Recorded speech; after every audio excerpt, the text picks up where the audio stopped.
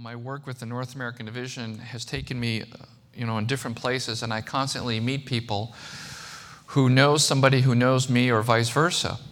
And it has reminded me that in life, I have to be very careful because I have to be nice to everybody.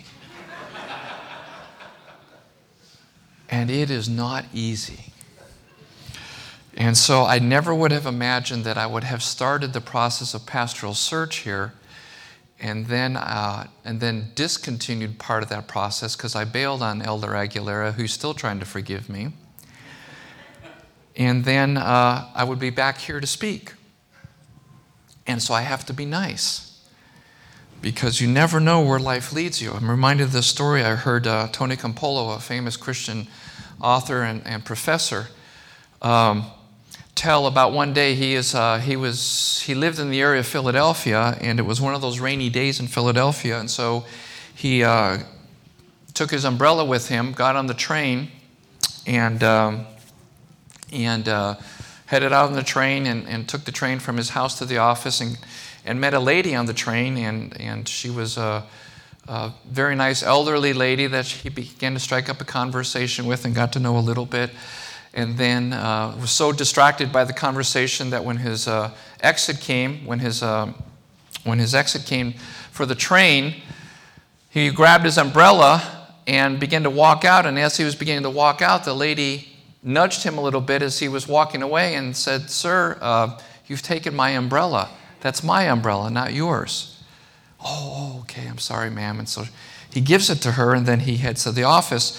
And then later that day, at the end of the day, he had brought his umbrella to the office, and he had looked at his office, and he realized that it was obvious and a reminder that was apparent to him that he had a very difficult time remembering his umbrellas, because in his office was a whole group of umbrellas that he had brought and left there. So he decided this is the day he's going to take all those umbrellas and head home with all those umbrellas. And then he gets onto the train on the way back home. And as he's getting onto the train, he goes to find a seat, and there, as he's going to find a seat, he finds the lady who he had encountered on the train earlier that day. And now he has a full arm of umbrellas. And he goes and works his way, and as he's going by her, she just says one line to him. She says, "Sir, I can tell that you've had a very good day today." And I remember when Campolo said that because he said sometimes it's not good to run into the same people again. And I say that with Dave and Pam here because they know me.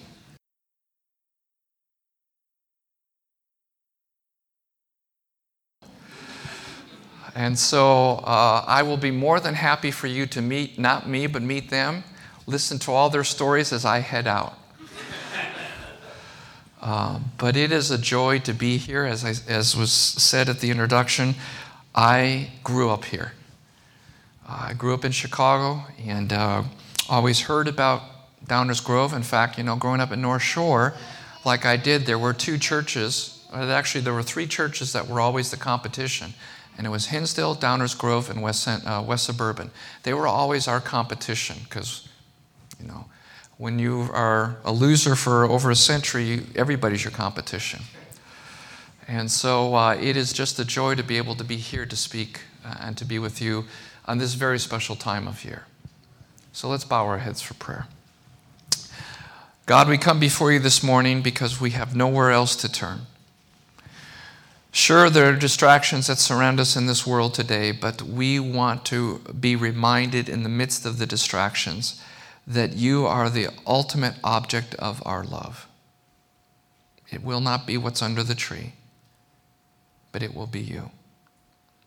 So we come here to confirm that and to affirm that for our lives as we meet here together this morning and to hear your story again. In Jesus' name, amen. Supposedly, a communication took place between a U.S. Navy vessel and a Canadian naval operations on the coast of Newfoundland in October of 1995. And this is the transcript of that communication. The U.S. ship coming upon this other vessel whose light it could see, sent a message, please divert your course 0.5 degrees to the south to avoid a collision. To which the Canadian operation responded, recommend you divert your course 15 degrees to the south to avoid a collision. To which the U.S. ship responded, this is the captain of a U.S. Navy ship. I say again, divert your course. To which the Canadian operation responded, I am a midshipman, and I say no, you divert your course. To which the U.S. ship responded, this is an aircraft carrier. We are a very large warship. Divert your course now. To which the Canadian operation responded, this is a lighthouse. Your call. I would like to suggest to our new family back there that there are times in life when we encounter an unmovable object. It could be the birth of a child. It could be the news from a doctor. It could be the phone call from a police personnel. It could be a phone call from your child. It could be anything that suddenly life presents something to you of which you cannot ignore, but you have to meet. And I say this to you this morning, I remind us of this morning, because about 2,000 years ago, an immovable object dropped into our domain in a way that nobody had ever dreamt or anticipated. And when that immovable object came into our environment, we as a people, we as humanity had to face it. We could not ignore it. And when that child grew up, he made it very certain that we could never ignore it, all the way to the place of being able to say to everybody, show me the last time you found somebody who was nailed on a cross, but whose tomb is now empty. You cannot ignore it. You cannot go around it.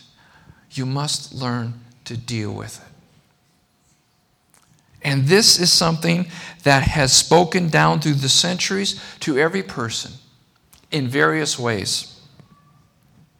Now, I say this morning, and while the passage that was read this morning was a description by Zechariah as he thought about John and as he thought about what that meant for the future of Israel and the reality that now something miraculous was going to happen and was going to impact not just the Israeli nation, but also the world. As he thought about that, it dawned on him that this was something that words could capture only by the movement of a spirit. And I say this because the title of my sermon is very outside the norm of Christmas. For God so loved the world. You all know the passage, right? For God so loved the world that he what? That should not perish, but however, I do not want us to forget that first part. And I am convinced more and more about the significance of the first part today, probably than at any point in my young life. For God so loved the world. And I thought about this. As it relates to so many things these past couple weeks, these past couple months. I thought about this because I believe more and more we must not forget that God came not in opposition to the world, but because he loved the world. And I say this because we live in a world where there is increasing opposition. It doesn't matter where you stand on whatever spectrum it may be. Whether it's the fact that the Cubs won the World Series and all you White Sox fans are bitter. It doesn't matter if you're on this side of the political spectrum or this side of the political spectrum. It doesn't matter where you stand on internal issues related to the church, whether it be women should be ordained or not ordained. It does not matter. The reality is that God came into this world not in opposition to this world, but because he loved this world. Now that all sounds nice, and it makes me feel warm on a very cold Chicago day. But then when I start thinking about the ramifications of it, I'm not sure I like that. Like I said a little earlier, traveling around and meeting different people, I always am reminded that I have to be nice. And there are times I don't want to be nice. There are times where I just rather would just, and if you talk to Dave and Pam, they will tell you, there were times in high school where I was not nice. And the reality is that if we're all really honest with ourselves, there are times where we do not want to be nice. I remember I pastored a church, and in that church was a pedophile who abused his child, who was also a member of my church. He was put into prison. And I had to take the perspective, which I never forgot, is that God was calling me to minister not just to the victim, but to the perpetrator. Because it does not say in John chapter 3, nor did the child come on that Christmas day, because he came only for the victim. He came for the perpetrator as well. For God does not say, for God so loved the victim. Boy, I sure would like that. You know, I grew up in the day of John Wayne Gacy. Any of you longtime Chicago people remember John Wayne Gacy? And I had to live with, he had the same initials as me, JWG. My initials, JWG. God so loved the world as it is, not as we wish it to be. And if you read the story of the time of Jesus and the Roman Empire, it was a barbaric empire that used force to make sure that it held dominion and sway and power over every tribe, nation, tongue, and people that it could encounter, including the Israelites. And it was into that world that God loved. Now again, that makes me feel so warm and so nice, as though I'm sitting by a nice fireplace in the middle of a winter evening. But then when I start thinking about it, I'd rather not like it. And here's why. Here is why, and I wish it was different. I really do. Because God so loved the world that he gave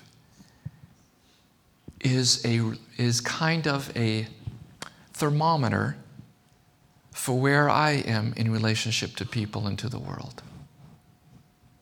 And here's what I mean by that.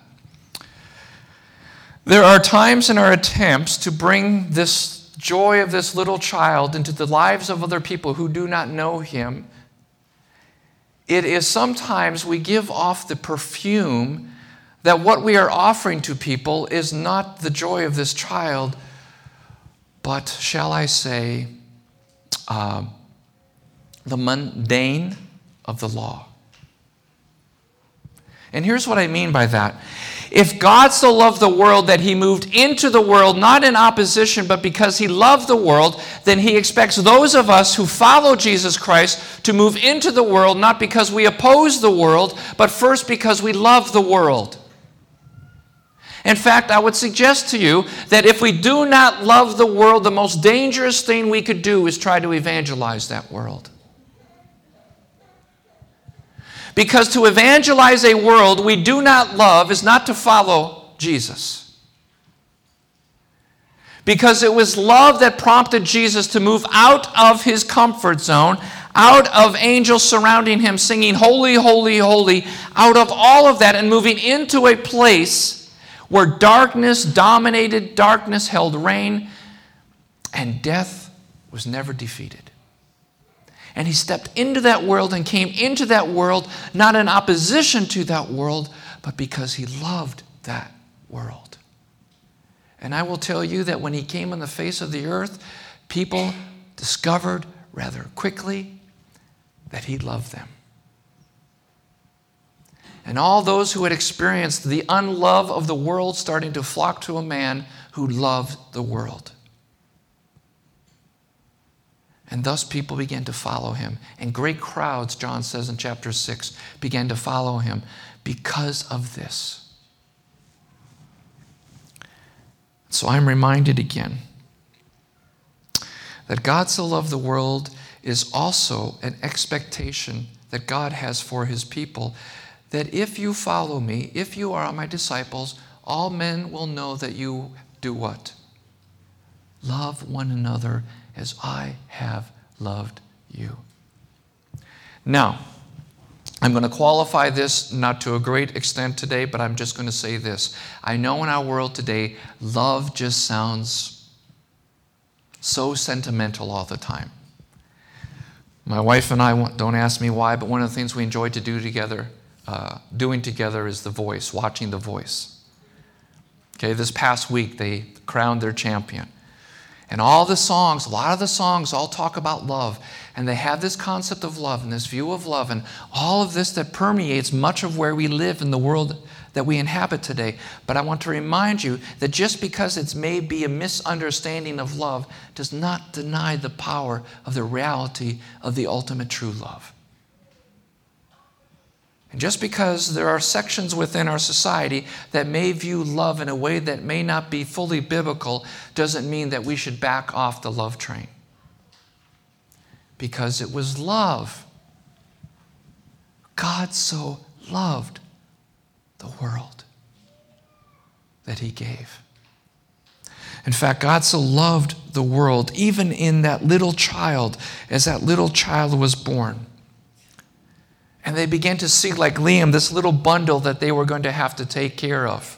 And as they were making that movement and preparing, they had to also walk away from certain things because they were now about to encounter the reality of the immovable object of a child born into their life. And so Mary and Joseph left their residence to head home and experience a birth. Shepherds left their fields and came to a manger. The political and religious wise men of the day left their fiefdoms to discover a star and to find a Savior. And love drives us to the place where we do really crazy things. One of the things when I met my wife, who's singing with a cantata right now, when I met my wife, and she always likes to tell the story of how our mailboxes where we were in seminary together were located in the same place, and so we would all go down there to get our mail that was put for us that day. And I'm sorry for those of you who are young people, mail is this little thing that's a piece of paper. You just can't hit send and it goes. That's not the way it worked back then. There was actually this person that stuck it in a box. There was an inbox before there was an inbox.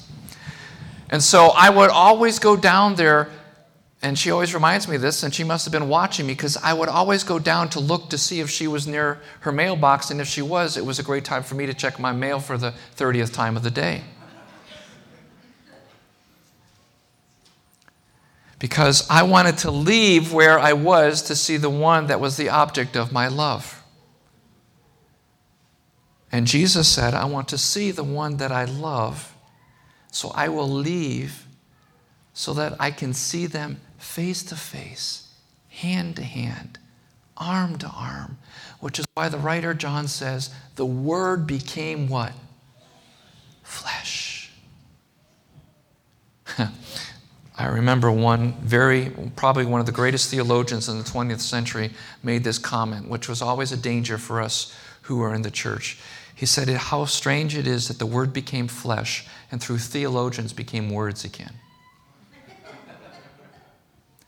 And it is a reminder to me that maybe perhaps the greatest danger for us as people who follow Jesus is to forget the reality that the Word became flesh, not to become words again, but to look face to face, arm in arm, eye to eye, hand to hand, toe to toe with the object of his love.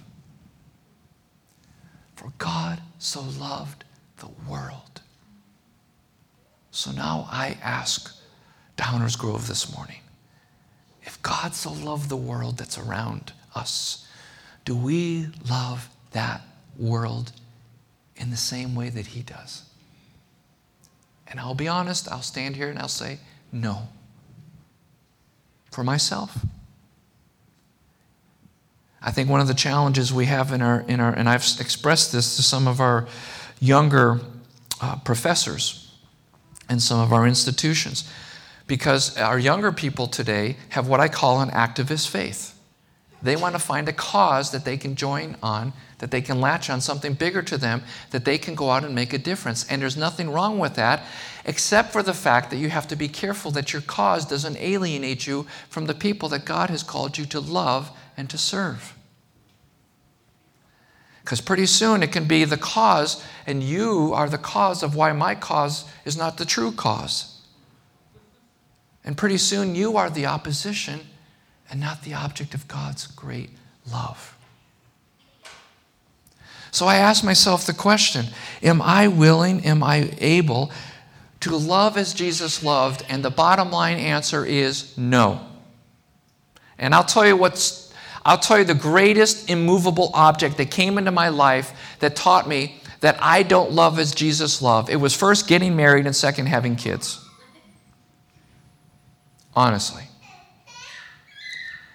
I think God put those people in my life because he knew that John really needs to learn how to love. And if he has kids and if he has a wife, and vice versa, same with her, if he has kids and he has a wife, then maybe he will understand in a little microcosm what it's like for me as a father to love every. I can't do it. And this is why I have to have a relationship with Jesus Christ that is so tight that I love regardless. There is no qualifications. I love regardless. And as a parent, I am now realizing more and more what that means. And I believe Giselle and Daryl, you will realize more and more what that means. And grandparents, you know what that means. That means you get the grandkids and then you get to sugar them up and turn around and give them back to mom and dad.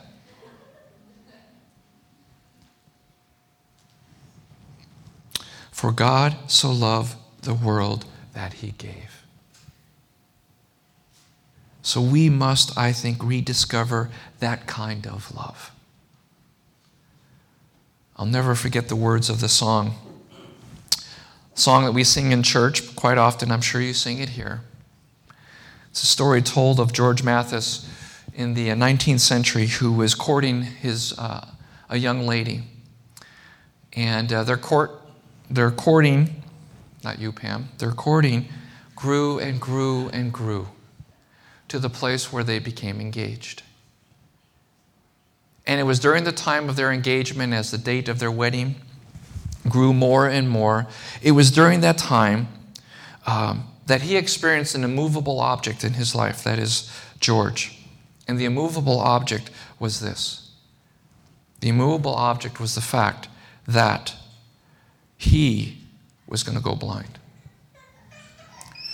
And his blindness was going to impact his life in such a way that it would forever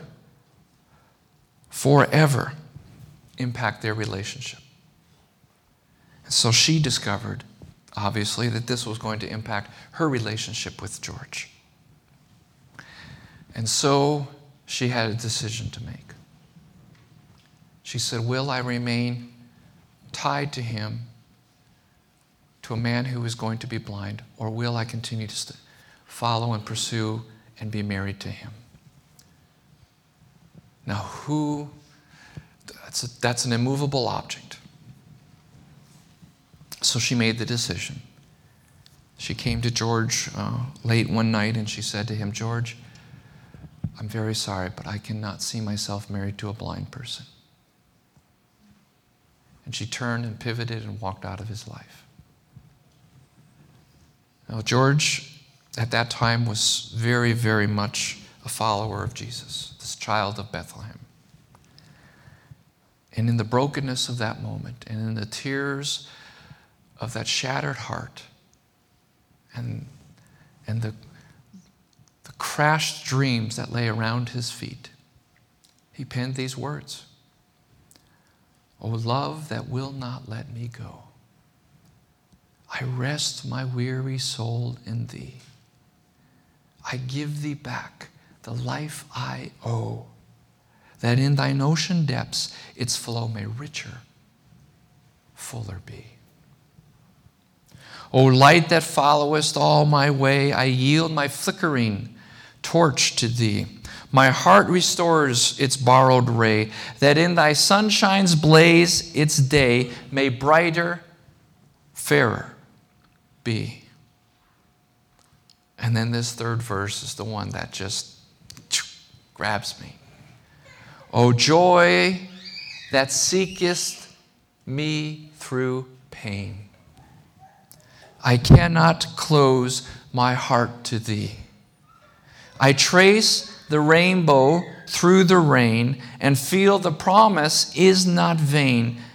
That morn shall tearless be.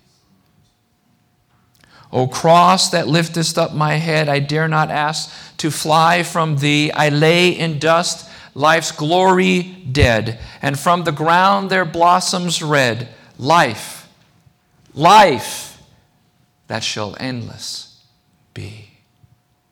O love that will not let me go." And I say this morning that I want to be that kind of person. O love that will not let me go. That regardless of the circumstances, regardless of the challenges, regardless of the immovable object, that I will remember that for God so loved the world that he came. He pushed through the barriers that surrounded our universe. He came to this world in a way that nobody anticipated so that we would never be the same again. And pushing through those barriers, he set the trajectory for you and I to be eternal and not temporary. And death was defeated. As I like to say, it was the death of death. And I can easily love a God who killed death so that I can live and love and learn and leap. And yes, I'm an Adventist who can dance because of who he is and what he did.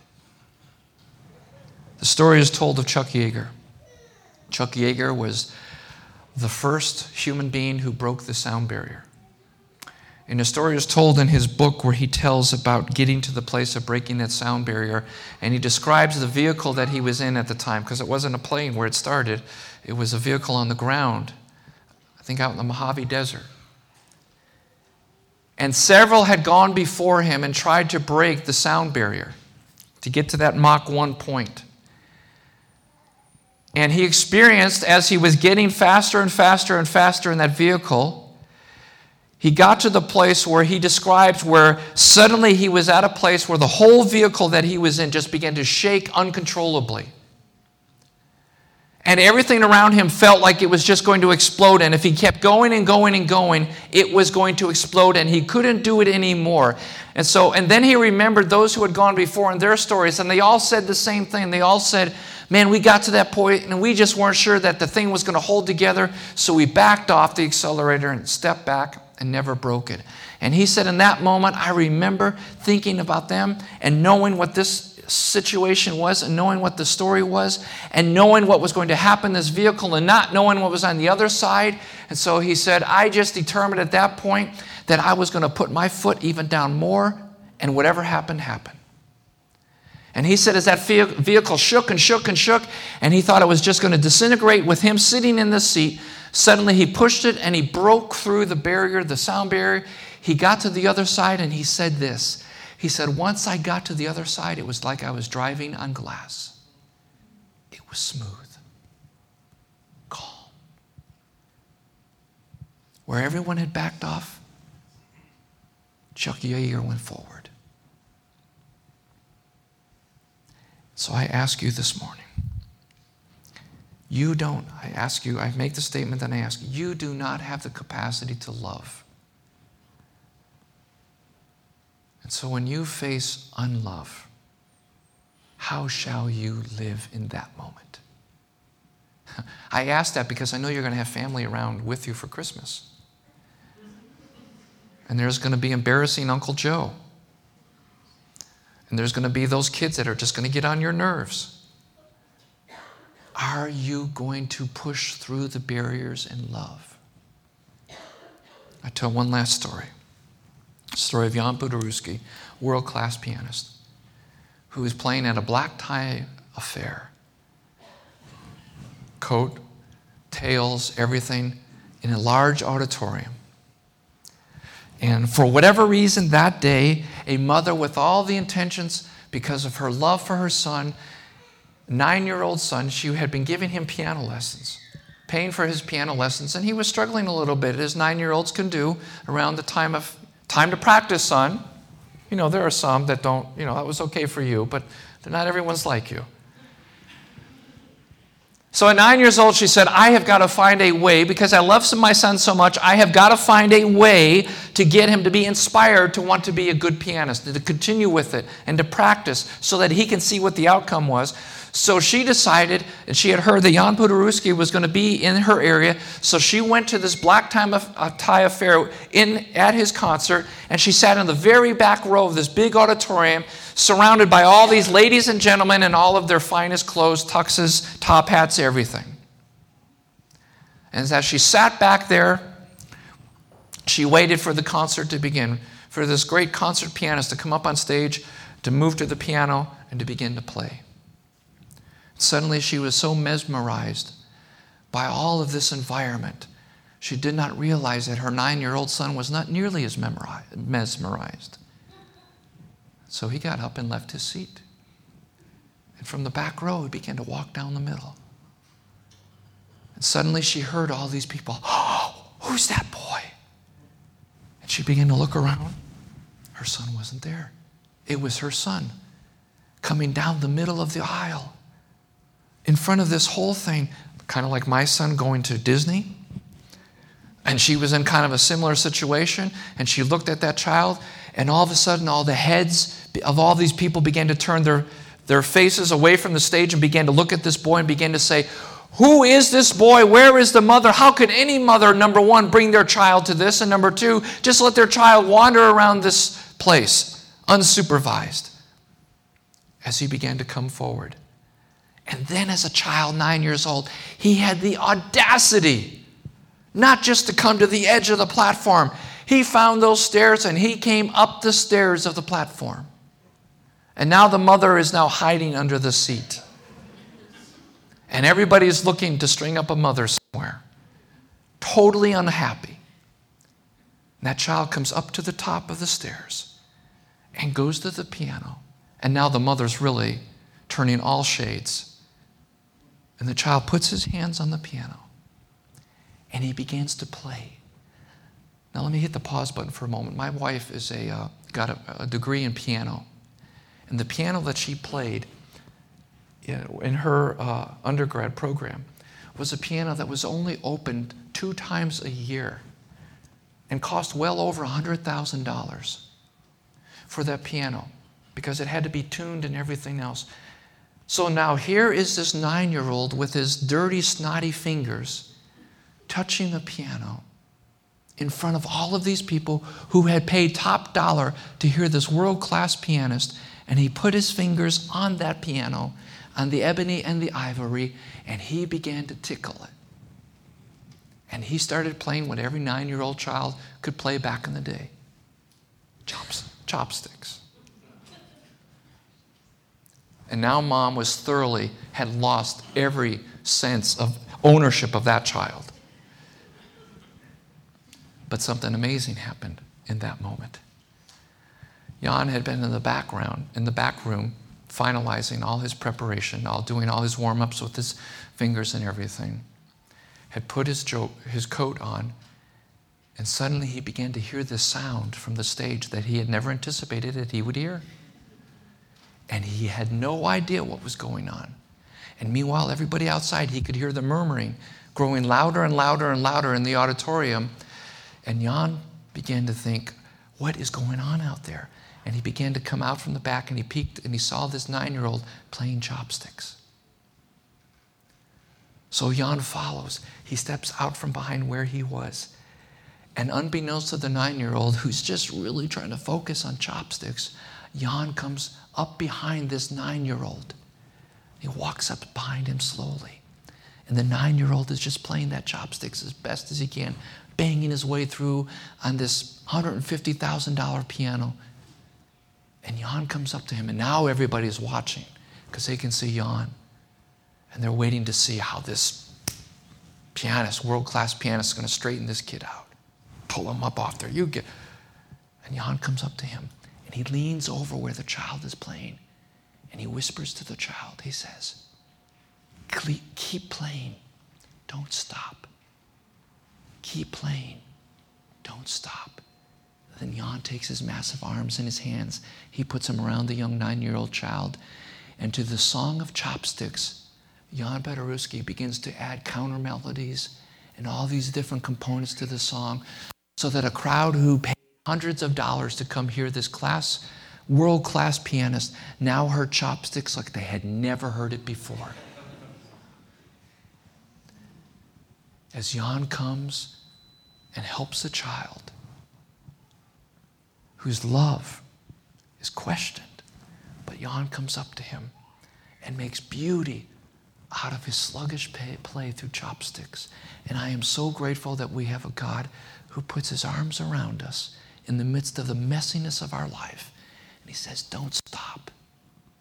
Keep playing. And he adds a melody and a counter melody that we have never heard, so that we will continue, because he has a love for us that will not let us go.